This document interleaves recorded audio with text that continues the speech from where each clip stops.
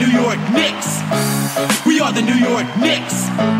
We are the New York Knicks. Say go New York, go New York, go. Go New York, go New York, go. Say go New York, go New York, go. Go New York, go New York, go. Hey everybody, and welcome to the second episode of the Knicks State of Mind podcast. I'm Matt Castillo with Chip Murphy. And a quick reminder, the episode 1 of the Knicks State of Mind podcast can be found at EliteSportsNY.com under the radio section. And also a reminder for the Knicks fans, tomorrow is the draft lottery, so we will finally know exactly where the New York Knicks are going to be picking. And the Knicks today, they chose who would be representing them at the lottery. Chip, you can tell us a little bit more about that. Yeah, Matt, a bit of a surprise. The Knicks revealed today that Clyde Frazier will be representing the team. They're hoping for a little luck from their legendary player. Well, the Knicks are going to need all the luck, so I hope Clyde Frazier and his style and his presence can give the New York Knicks a little bit of luck. Now, I saw something today, Chip, that kind of was interesting. Right now, the New York Knicks are 7th to pick. Obviously, nothing is finalized until those ping pong balls come and reveal it. But going into it, the Knicks are projected to be the 7th pick. And 4 times since the draft lottery has happened, the team that's supposed to be 7th ends up getting the number 1 pick. And I'm pretty sure I've seen the percentage of that. It's like a 3% chance, 5% chance, or something like that that's going to happen. But it has happened 4 times. Yeah. And the last time, Chip, it was in 2014 with the Cleveland Cavaliers, and that was the year that they got Wiggins and traded them to the Timberwolves for Kevin Love. So worked out pretty well for them. Oh, yeah, it worked out great for them. Just a couple of trips to the finals and, going to be the 3rd straight finals. But, so maybe some magic will come the New York Knicks' way. With our luck, Chip, I think you agree with me. There's just a dark cloud that seems to be over the Knicks, and I'm not trying to be so negative here, but we get stuck with like the 14th pick somehow. It's just scaring me. I don't think you're being negative at all. Yeah, I mean, the Knicks have the best odds to get the 7th overall pick. They have like a 57% odds to get the 7th pick. But I think we're all expecting them to get the lower than that. I mean, the Knicks have picked 7 times in the lottery since Patrick Ewing. Whew. And since then, they've only moved up in the lottery once. I mean, that's just crazy. Well, even the year that they got Porzingis, the Knicks were expected to be, the 2nd pick of that draft, and they moved to the 4th pick, which we can't complain, worked out great. But, it wouldn't surprise me with the dark cloud that's over the New York Knicks. So, again, that is tomorrow. It will be official. And since we are talking about the draft lottery and we're talking about the NBA draft, last week was the NBA Combine. Draft hopefuls displayed their talents for the scouts. And, Chip, there's no change in the report saying that the New York Knicks are looking to draft a point guard. So, Chip, I'm going to ask you, there's a lot of talented players in this draft, a lot of guys that could have an impact right away for a team, and especially at the point guard position. Who do you think would be the best fit for the New York Knicks if they were to draft the point guard? Well, if they were to draft a point guard, obviously the dream scenario would be for them to move all the way up and get Markelle Fultz or Lonzo Ball, but that's a pipe dream. So the best case would be De'Aaron Fox. Yes. That would be the best case. The kid from Kentucky who said all the right things at the Combine this week. He talked about playing with Porzingis. He said he would love to play with Porzingis. He talked about how he, for some reason, even liked meeting Phil Jackson. Who knows why? But he's trying to get drafted, so he's got to kiss up to Phil Jackson. That's all that is. Nobody likes Phil Jackson at the moment. Well, exactly. I don't think so, but But maybe, I mean, his Kurt Rambis does. We know Kurt Rambis. Oh, they're best buddies. Yes, that's true. That is one person on the planet. And obviously James Dolan is fascinated by Phil Jackson as he's going to, extend his contract, picked up his option. So, but we'll get into Phil Jackson a little bit later, actually. But, De'Aaron Fox, I agree with you. Again, it's all going to depend where the New York Knicks pick. So that's why tomorrow is glorious that it's finally going to be known. And that can help the Knicks now focus or pinpoint exactly what players they're actually realistically going to have a chance to get. Like you said, at the top of the list, you'll have Ball and Fuller, or Fultz, excuse me. And those guys most likely will not be there, obviously. And point guard wise, I like De'Aaron Fox, Chip. I don't know about you.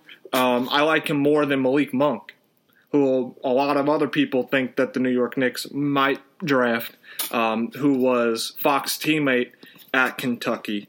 But to me, I think De'Aaron Fox would be a great fit for the Knicks. What I like about him, Chip, is, his only freshman year at Kentucky, he averaged 16 points a game, 4.6 rebounds, and 4.6 assists and 4 rebounds.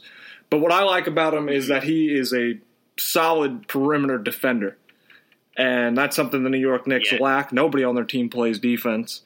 So that's one aspect that I really like about De'Aaron Fox. And I don't know if you saw it, Chip. Did you see where John Calipari said that he believes Fox can become the next John Wall?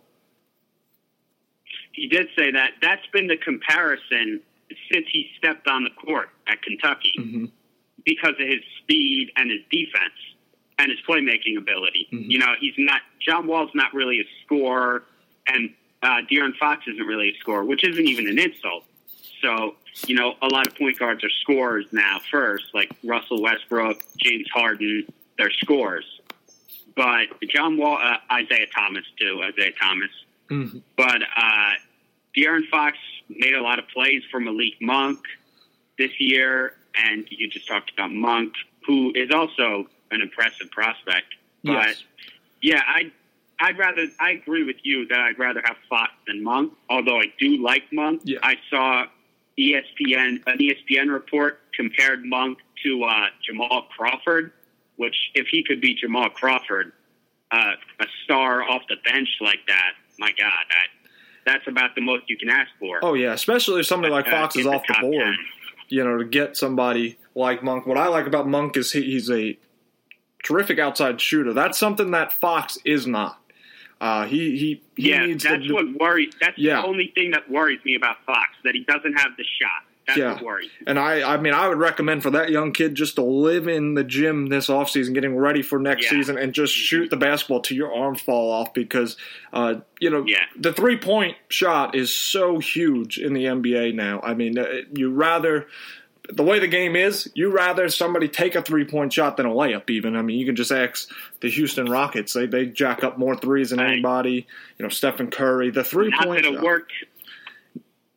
What was that? Against San Antonio, though. No, it didn't work out well for San Antonio when they faced San Antonio. But that's just the way the game has evolved now, that it's so heavily reliant on the 3-point shot. And I think Fox shot 24% from the 3-point arc for the Wildcats. That sounds about right. He has a lot of work to do when it comes to his outside shot. But that's something I believe that over time you can develop into a more consistent shooter. And that is somewhere that I think if Fox is going to be successful at the next level, he's going to have to develop a jump shot. He obviously can score the basketball. He's obviously good at attacking the rim and finishing around the rim. Free throws, another average kind of percentage, 73% from the line.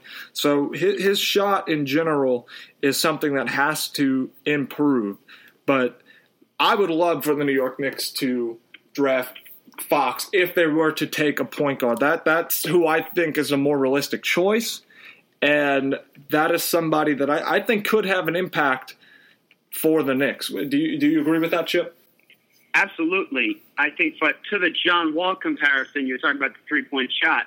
John Wall, as a rookie, averaged less than 30%. That's a great point. From the three-point line. That is an excellent point. And the last 2 years combined, he shot a little less than the league average. He shot 34%. So if you put in the work, I mean, and as a rookie, he took less than 2 attempts from three. And the past 2 years, he's taken almost 4 per game.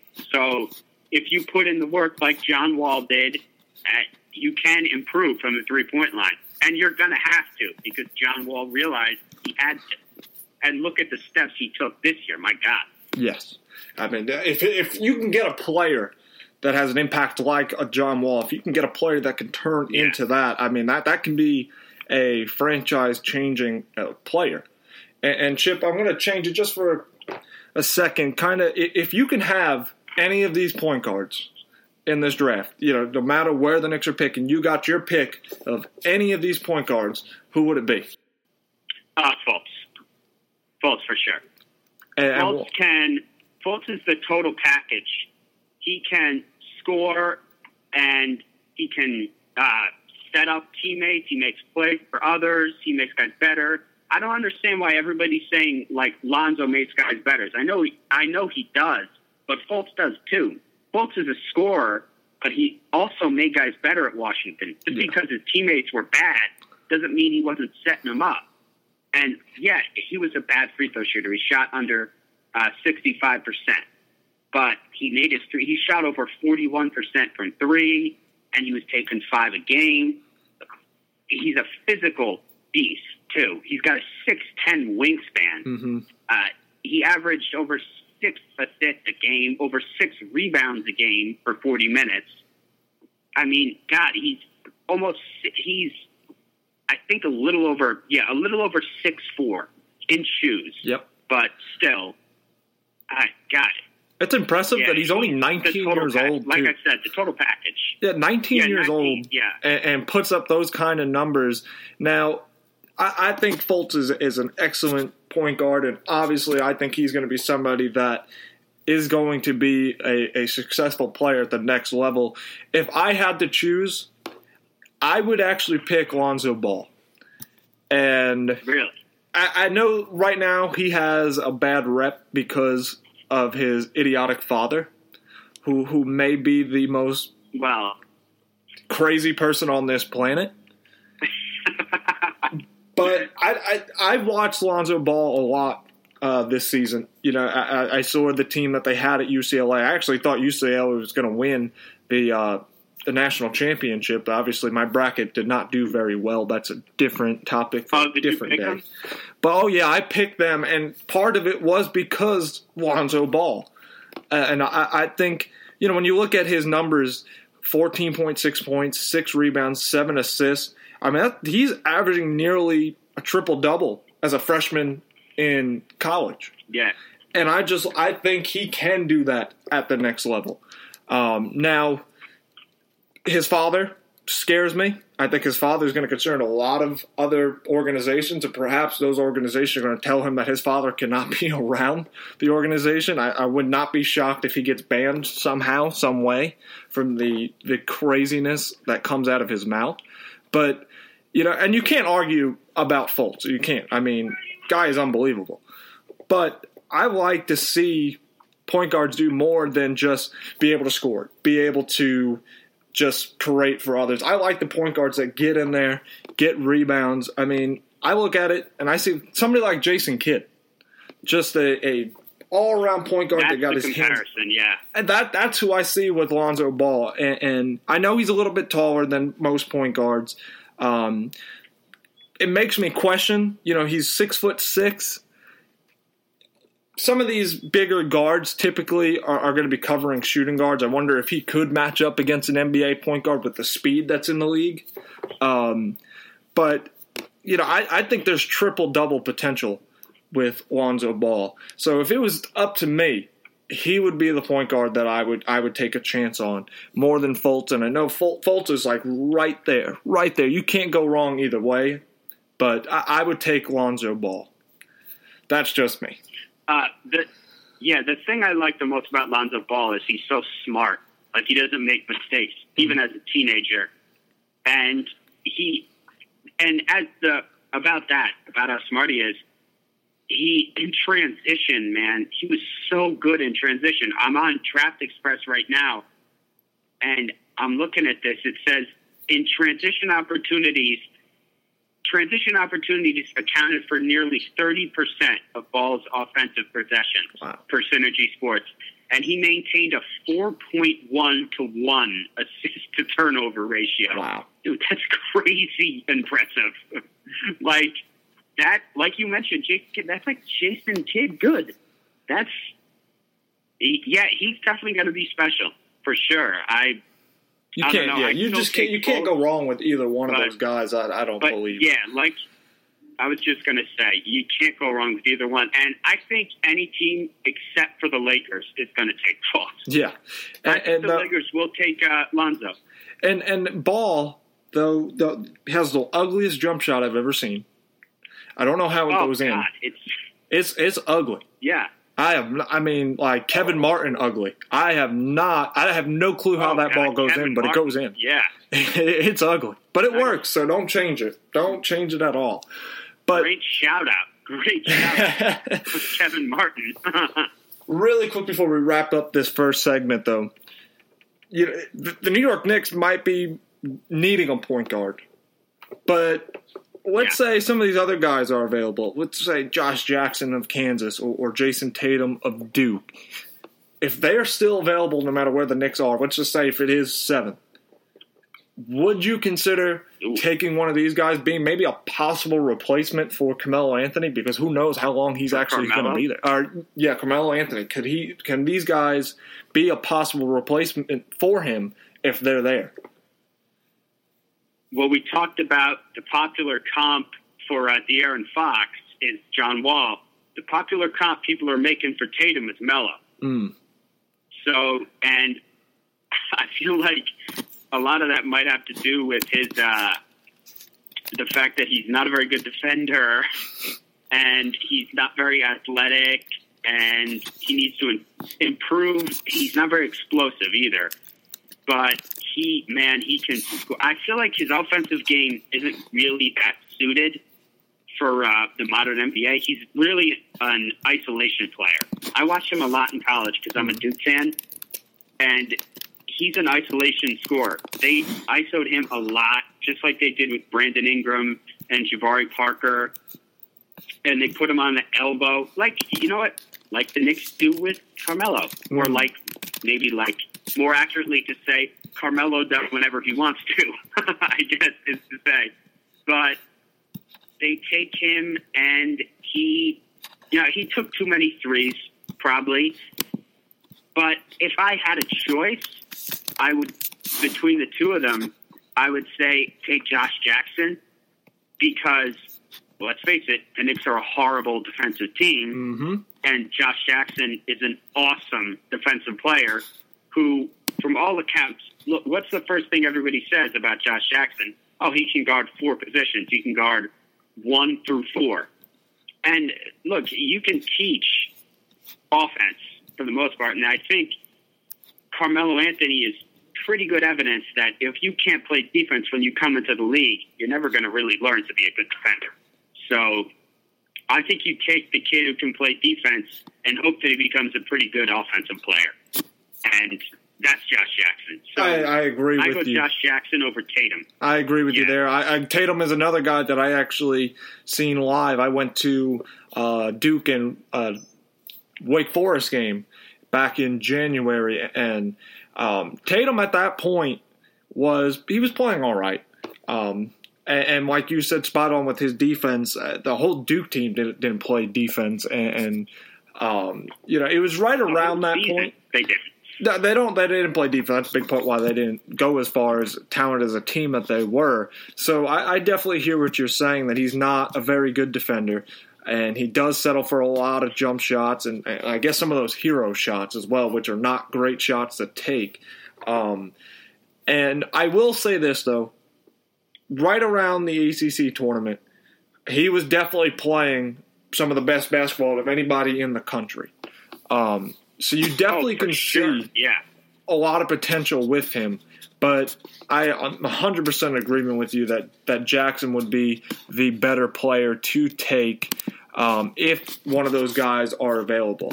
So would you take one of those guys if a Fox was available, or if the kid from France Fox or Monk?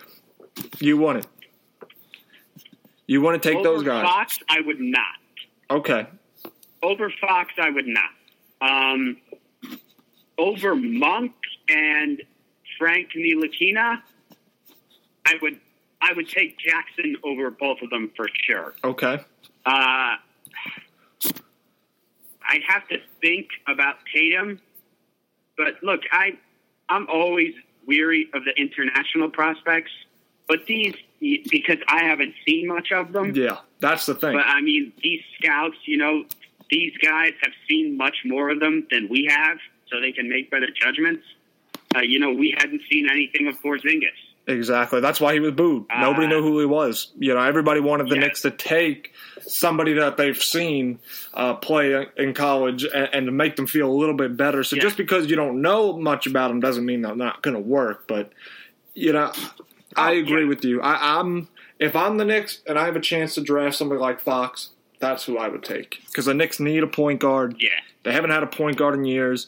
The question about Fox or any point guard really is, would they be able to run the triangle offense? And Fox even talked to reporters about that at the Combine, talking about his meeting with Phil Jackson, said they didn't even come up. But they asked him about the triangle offense. He says he knows nothing really about it. But if he got drafted by the Knicks, he would come in and he would learn it quickly. So I like his attitude with it. But we're going to have to wrap up this part of the segment, or the first segment, and we'll be right back after this short break, and we're going to discuss the D'Antoni comments about Carmelo Anthony saying that he was the reason why he left New York. So we'll be into that in just a second. Hello everybody, Matt Castillo, the co-host of the Knicks State of Mind podcast and contributor to Elite Sports New York.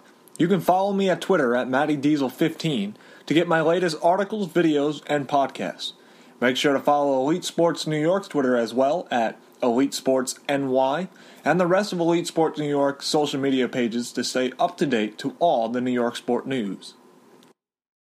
Hey everybody, welcome back as we move on to our next segment of what Mike D'Antoni said about Carmelo Anthony. But before we get into that, Chip, you had a correction that you wanted to make on something you said in the first segment. Yeah, I said that the Knicks have picked 7 times in the lottery since Patrick Ewing in 1985, and I said that they moved up from their pre-lottery position once, and they actually haven't moved up any times. They've either stood pat or moved down every single time, which includes 2008 when their pre-lottery position was 5th, and they moved down to 6th. And the 5th pick in the draft was Kevin Love. That just, and then you go to the next year's draft, and everybody thought Curry was going to become a Knick. That didn't work out. Oh, God. I think we took Jordan Hill, if I'm not mistaken. Yeah. Yeah. Knicks legend Jordan Hill. He lasted 2 months. Yeah. And then to make it worse, a few picks later, DeMar DeRozan, and just the draft nightmares with the New York Knicks. DeMar DeRozan. That would be a pretty good, interesting podcast right there, Chip. Don't you think? We could talk about all the heartbreaks in the draft with the New York Knicks over the years. That would be a great one. We could do that. That would be a nice little draft preview leading up to the draft. All the misses. Definitely. So I think we're giving them a little tease of a podcast later on to come. Yeah. Yeah, and then we can get some fans, and you guys wanted to join and tell us what you think, some of your Knick nightmares, because I'm sure there's a lot. But let's go ahead. I think Jordan Hill has to. Yeah. Is he even still in the league? Because I doubt it. If he is, he's on somebody's bench. That was an awful I think pick. he rode the bench with the Timberwolves this year. Oh. Yeah, he rode the bench with the Timberwolves. I mean, I'll give him great. He's sticking around. He hustles. He plays hard when he gets his very little minutes. But, man, that's still – I really hate talking about that draft. I got laughed at by my friends, because I thought Curry was going to be a Knick. Man, just tragic. Oh. But let's just move on now to the D'Antoni comments about Carmelo Anthony. If you haven't heard what he said, he made comments about Carmelo Anthony being so difficult to work with and was the big reason that he left New York. And Chip, I'm kind of curious, what do you make of this? What are your thoughts when you heard D'Antoni say this? Well, I tweeted out after, we always suspect, and I'm a big Melo fan, so I was really talking about myself, but I said we, and I love D'Antoni too, but we always suspected something like this, but it's really just jarring to hear it from D'Antoni himself, because we don't want to believe that Carmelo is capable of something like this, but it turns out he is, and because D'Antoni has no reason to lie, and once again, it's not like Melo came out and denied it, because if it was a lie, Melo would have said, no, this dude's just a liar, and he's making this up, and, he didn't do that. So, or Melo's teammates would have done that. One of Melo's teammates, like JR, would have done that or something, or Amari. But, I'm just curious of why he's coming out with this now.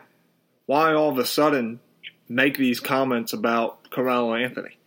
That was the only thing about me that I was kind of like, that was years ago. Why is he talking about Carmelo Anthony? Maybe he should have focused a little bit more on the Spurs and want to be knocked out of the playoffs. I mean, that's what I was thinking the entire time. And Chip, it was funny because last week's episode, you talked about it. You talked about Carmelo Anthony being known as a person that teammates necessarily don't want to play, or players don't want to play with them, or a coach killer. You referenced to that, and it was just funny. Literally a few days after, D'Antoni makes these comments. This comes out. Yeah. And it's just... Go ahead. Oh, yeah, it wasn't really... I don't know. Like I said, it was jarring to see D'Antoni say it, but I guess it wasn't completely surprising. No, it's something everybody knew. Yeah, it's something that everybody kind of already knew that they didn't click. And I mean, it does make you think. Does this... Even the relationship with D'Antoni and Carmelo Anthony wasn't good, and now we kind of could see it. And I know we're going to talk about Phil Jackson in just a minute, but it makes me question a little bit more about, is it maybe Carmelo Anthony that just does not, he's stubborn in his ways. It has to be his way or no other way works. And it just makes me wonder if that's what's going on with him and Phil Jackson. Maybe it's not Phil Jackson. Maybe it is Carmelo Anthony being so selfish. And this is not, again, what I think of him. I know, Chip, you already said you don't think of him this way. But it just, I can't help but think about that, at least. And now this is coming out. And, I mean, it just seems like when it rains, it pours from Carmelo Anthony right now. Everything about him has just been tragic over the last, few months for him. But I don't know. I don't know, Chip. What are you thinking? Yeah, I don't know what they're supposed to do. Look, this is my thing about it with the whole Melo Phil thing. What are they supposed to do to make him happy? I mean, since he forced the trade out of Denver, he's had D'Antoni, he's had Woodson, he's had Fisher, Rambis, and now Hornacek. So he's had 1, 2, 3, 4, 5 coaches. He's on his 5th coach now. I mean, and none of them have worked out. I mean, you can say what you want about Jeff Hornacek. I know he's got his defenders, but him and Melo, it doesn't feel like they've clicked. You know, you had the report come out at the end of the season. They were yelling and screaming at each other in the locker room. I don't think they're really – and, you know, like how seriously can a veteran like Melo really take Jeff Hornacek when you know he's not even Hornacek's not even really in charge anyway. So It's not even really like Hornacek's calling the shots. Yeah, exactly. And Chip, let me just ask you, do you think this is hurting Carmelo Anthony or the Knicks, rather, of the possibility of getting rid of him? I mean, I think it's already been known that Carmelo Anthony is difficult to work with, but when you have these comments that are being made now by another coach, does it make it even harder for the Knicks to get rid of Carmelo Anthony? Oh, yeah, for sure. Phil's comments are making it harder to unload him, harder to get something good in return for him. I mean, it's just basic. Phil's basically saying that Carmelo is a loser with the Knicks. So if you're saying he's a loser with your team, why should any other team think that he's going to be a winner with them? And he's got this guy that he's had for 3 years, and he's essentially telling the entire league, I just want to dump him off. But you guys should want him. I don't want him, but you guys should. And you should give me a first-round pick for him, too. Why would anybody want to do that? And then the other thing that you're doing is Melo has a no-trade clause. If anything, you should be trying to suck up to him so he can help you out and let you trade him to a team that has assets. Now he's going to be a jerk to you, which he should be, and say, no, I'm picking wherever I want to go. I'm not going to Boston. I don't care that that's the best scenario for you guys. I'm going to the Clippers, where you're not going to get a good pick. You're not going to get any valuable assets. And screw you. Yep. That's what he. And if I was him, I'd do the same thing. Yep. You know what? Because, yeah. I definitely agree with you. And just between the comments that are made by Phil Jackson and now these Dan Antonia comments, it just makes it even more impossible to get rid of this guy. I mean, you blend in all the factors, and I know we kind of touched this on our last show, but, you know, the loss of athletic ability, strictly becoming just an outside shooter, not attacking the rim, a guy that is clearly just not winning, not able to take a team to the NBA Finals by himself, needs a lot around him, already hurts. And not to mention the massive contract that comes with him already makes it so difficult to trade him. But now when you have comments by your own president, by another head coach in the league, the New York Knicks are stuck with him. And again, you know, we talked about it last week. The best thing for both would be for him to go. But it does not seem like there's going to be any end in sight with Melo and the Knicks, and things like this just continue to make it more and more difficult. We're stuck with them, Chip. Things like this cause it. Yeah. Absolutely. I don't understand. Go ahead. Oh, sorry. What were you going to say? No. I was just. No. It's like you said, we're stuck with him, and I think the best way to put it is they're stuck with each other, and Phil seems more intent on holding grudges and pursuing grudges than building a winning team. Because if he was building a winning team, he would realize that trading Melo for assets would be the way to go. And he would notice, look what Sacramento did with DeMarcus Cousins. Yep. They ruined his trade value with all the horrible publicity they put around their trade talks and all the lying they did by coming out and saying in the press, oh, we're not trading him, when everyone knew they were going to trade him. And that's a good point. And they lied to Boogie Cousins and said that they weren't going to trade him.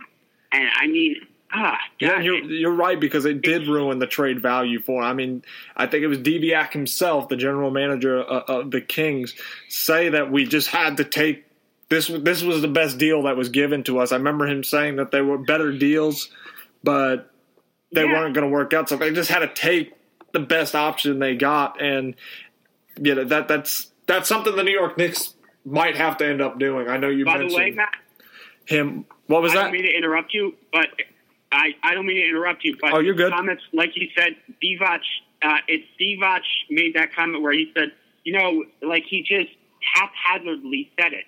Well, yeah, we had a better deal on the table. Like, yeah, are we just supposed to accept that? Like, you made a worse deal than you could have? Yep. It's comments like that. That's the reason Phil Jackson doesn't talk to the media. Because he knows he would get caught up in a firestorm every time he did. Just like the press conference where he insulted Melo. That's why people think like, I don't even want to. Well, we already talked about the press conference. We don't need to go into that again. People can listen to our first podcast if they want to hear our comments on the press conference again. We don't need to go into that again. Yeah, I mean, it's hard not to, because it's just so much happened during that press conference, but yeah. I think we're going to wrap up this second segment, and we're going to move on to our last segment, which actually is going to strictly just be about Phil Jackson. We talked about so much of the Knicks organization in the first episode. Phil Jackson was somebody we did not mention, so we are going to get into Phil Jackson when we get back. Hi, everybody. This is Chip Murphy, co-host of the Knicks State of Mind podcast and boss of all New York Knicks content at EliteSportsNY.com. To follow my work, you can find me on Twitter at Chipper Murphy. Hey, everybody, and welcome back to the Knicks State of Mind podcast. Final segment, we're going to discuss Phil Jackson, mentioned before, somebody that we didn't really get into in our first episode, but we are going to get into him right now. And Chip, what I want to know, he took over in March of 2014. And because of his winning pedigree that he had as a player and a coach, a lot of people felt like he was going to be the one to turn the New York Knicks around. Clearly, that has not happened. There's been so much negativity with the Knicks with him. In fact, he has a worse winning percentage than Isaiah Thomas, which I never thought I would see the day. But that is the case with him. So what I want to ask you, Chip, is do you still believe in Phil Jackson? Do you think that he is still going to turn the Knicks around? Do I still believe in Phil Jackson? I don't see how anybody in their right mind could still believe in Phil Jackson. In 3 seasons, Phil Jackson, like you said, he's accumulated a worse winning percentage than Isaiah Thomas, which we hoped we'd never see again. In 3 seasons, he has a record of 80-166. Wow. 80-166, man. Come on.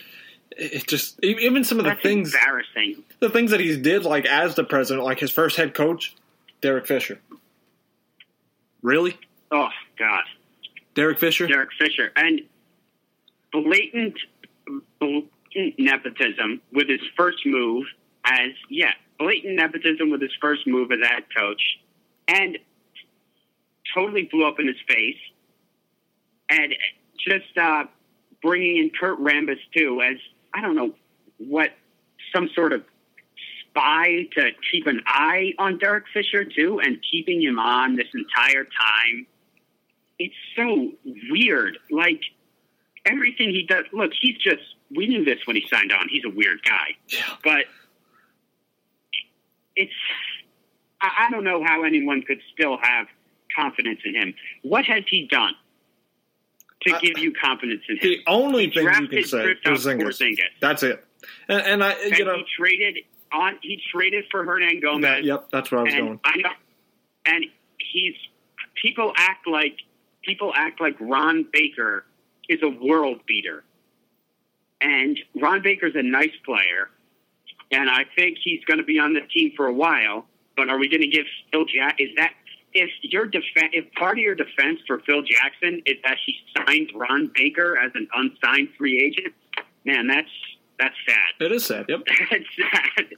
it is sad. And The way he, well, just what I'm thinking about Phil Jackson is, like you said, he brings in Kurt Rambis. Why?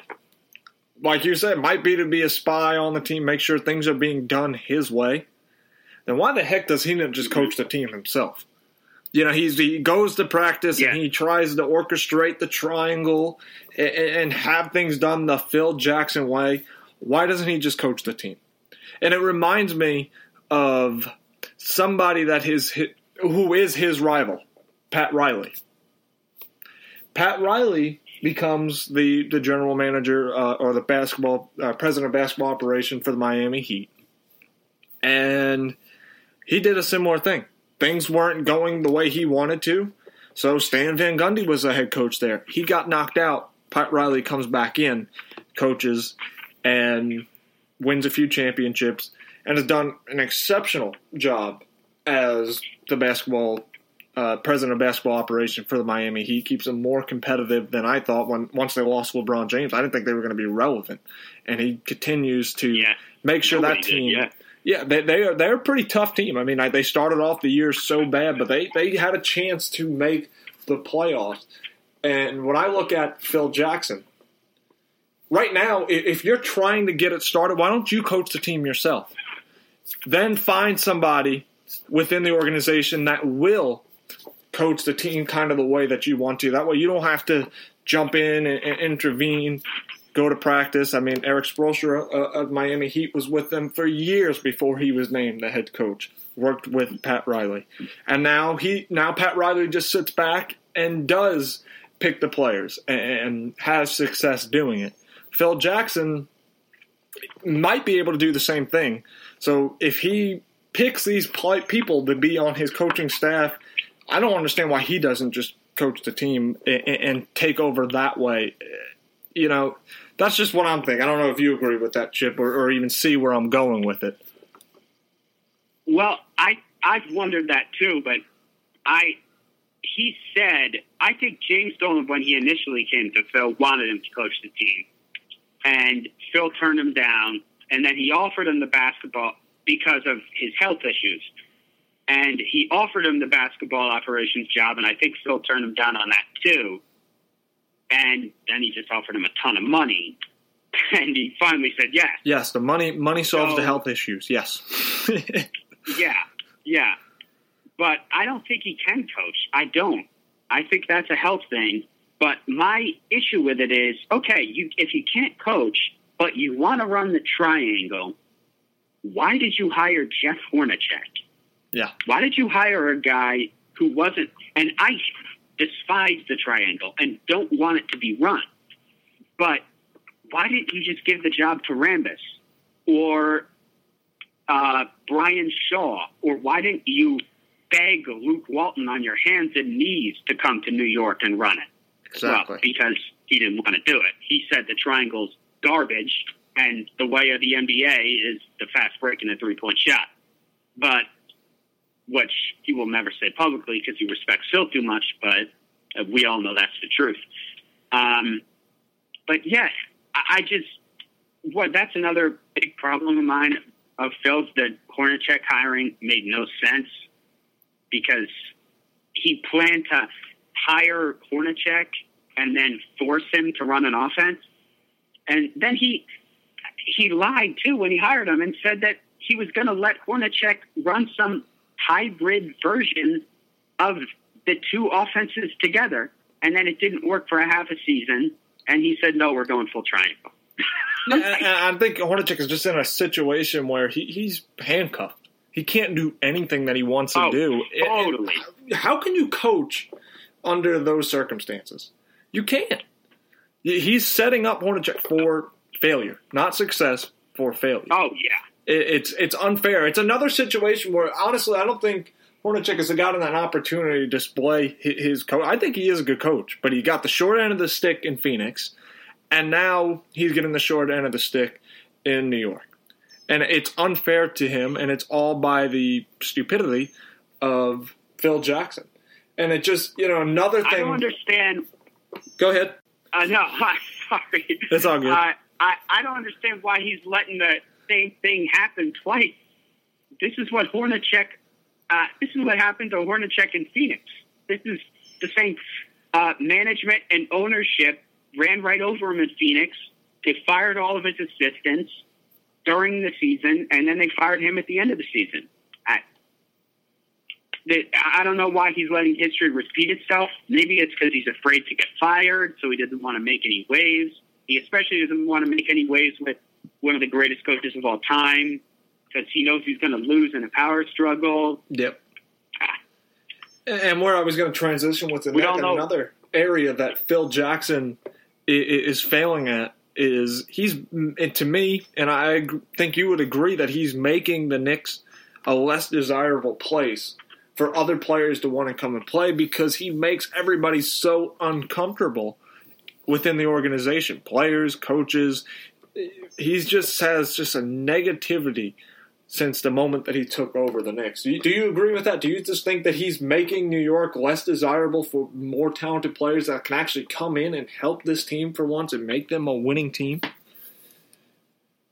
For sure. Think about who he's offended since he got there. He's pissed off LeBron James. He's pissed off Dwayne Wade. And he's pissed off Carmelo Anthony. Chris Paul as well. Those are three of the most popular, and Chris Paul, yeah.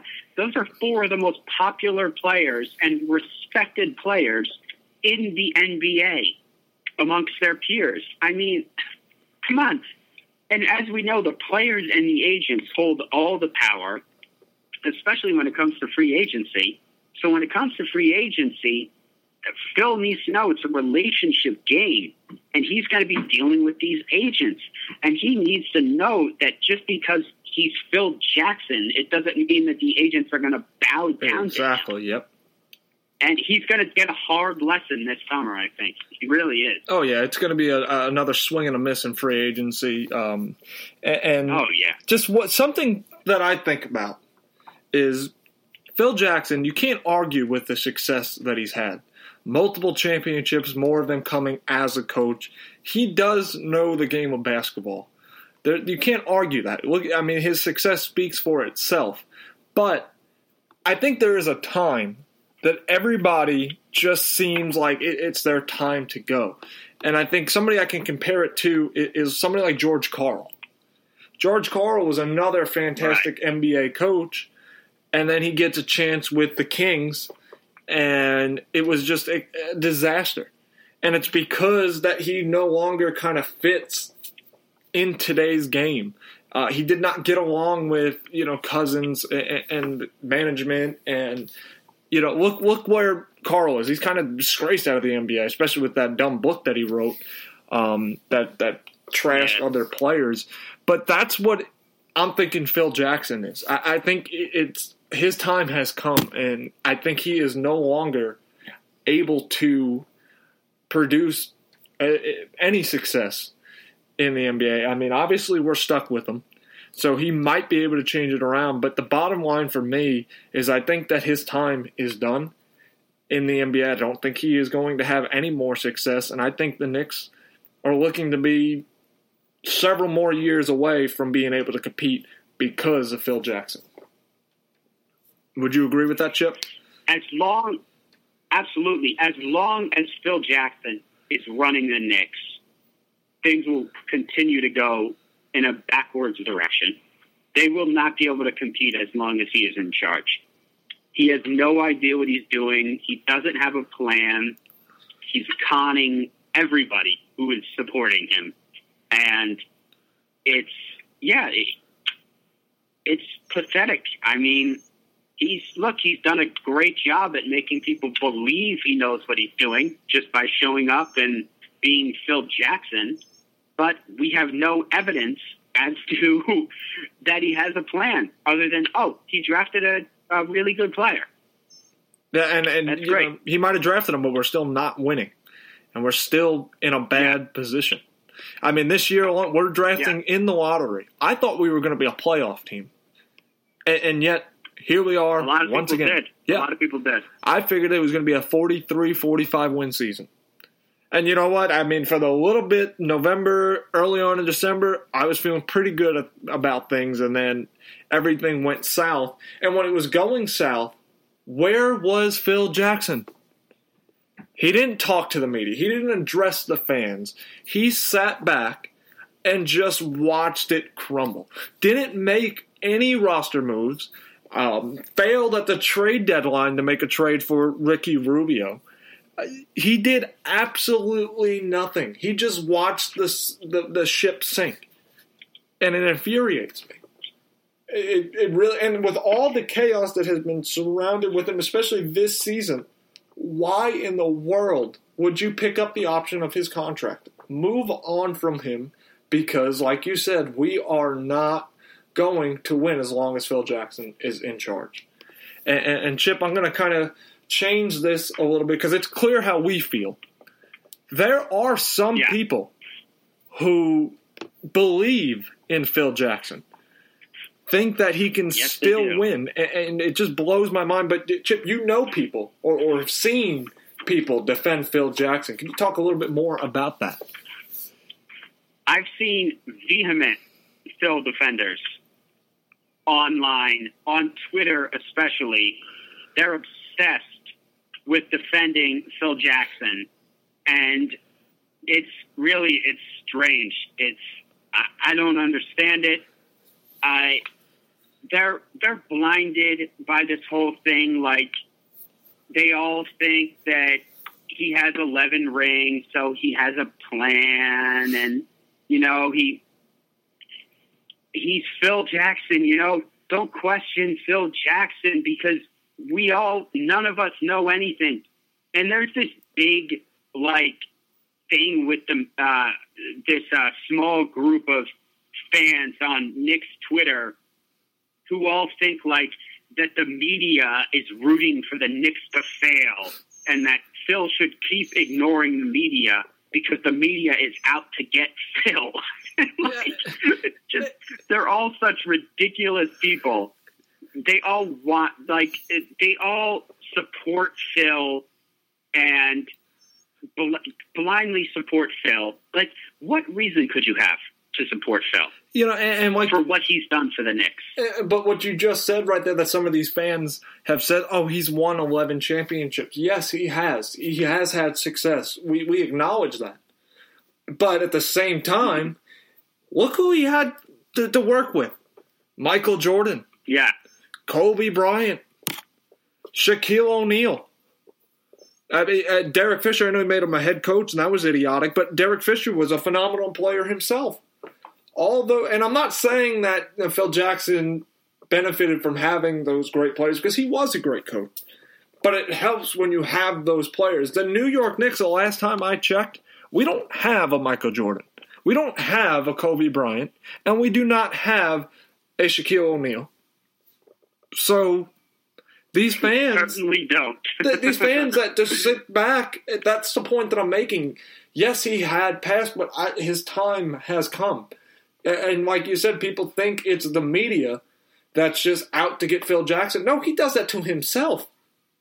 He's the one that sits there and makes these idiotic claims, these idiotic decisions. Again, I want to ask these fans or these Phil Jackson supporters, how do you feel about when the Knicks were falling apart, he sat back and said nothing, did nothing? Chip, the end of the year, that press conference when he threw Carmelo Anthony under the bus, that's the first time that Phil Jackson spoke about the state of the Knicks since the beginning of the season. I mean, how can you make a claim for him? This is what they say to that. They say, oh, Phil shouldn't talk to the media because they're out to get him. Because everything they say, everything he says, they're going to twist his words, and they're out to get him, and the media wants the Knicks to fail, and they want Phil to fail, and everything is the media's fault. Nothing's Phil's fault with these people. All the Phil cult followers, nothing's Phil's fault. They don't think the media. They all think that the KP blowing off the exit meeting story was created. by the media. They're insane, these people. It's God, I don't like.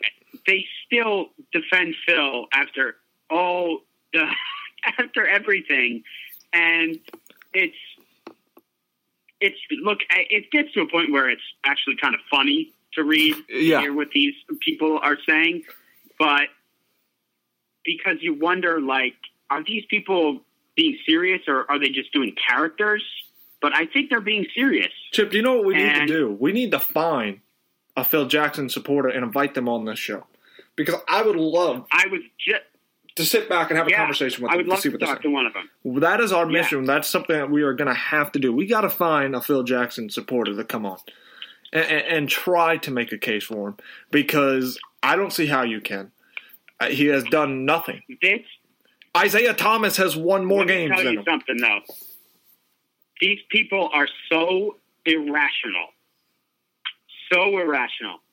Like, I'm betting, like, when you get into arguments with them, or not even arguments, when you just say your own point, they'll just say things like, that point's stupid. That makes no sense. Yeah. It's like, you're making my point for me, but okay, whatever.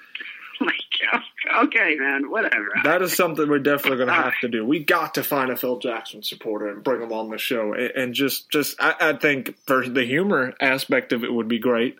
So that is definitely going to be our mission. We're going to be looking for that. But we're going to wrap up the show today.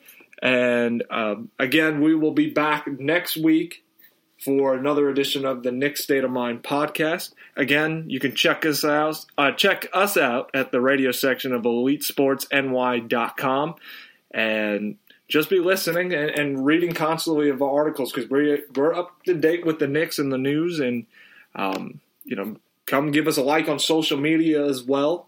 And we appreciate all the listeners that we have. And we will be back next week. Just remember, again, tomorrow is the lottery, so the New York Knicks will find out exactly where they will be picking. But that will do it for today. Thanks for listening.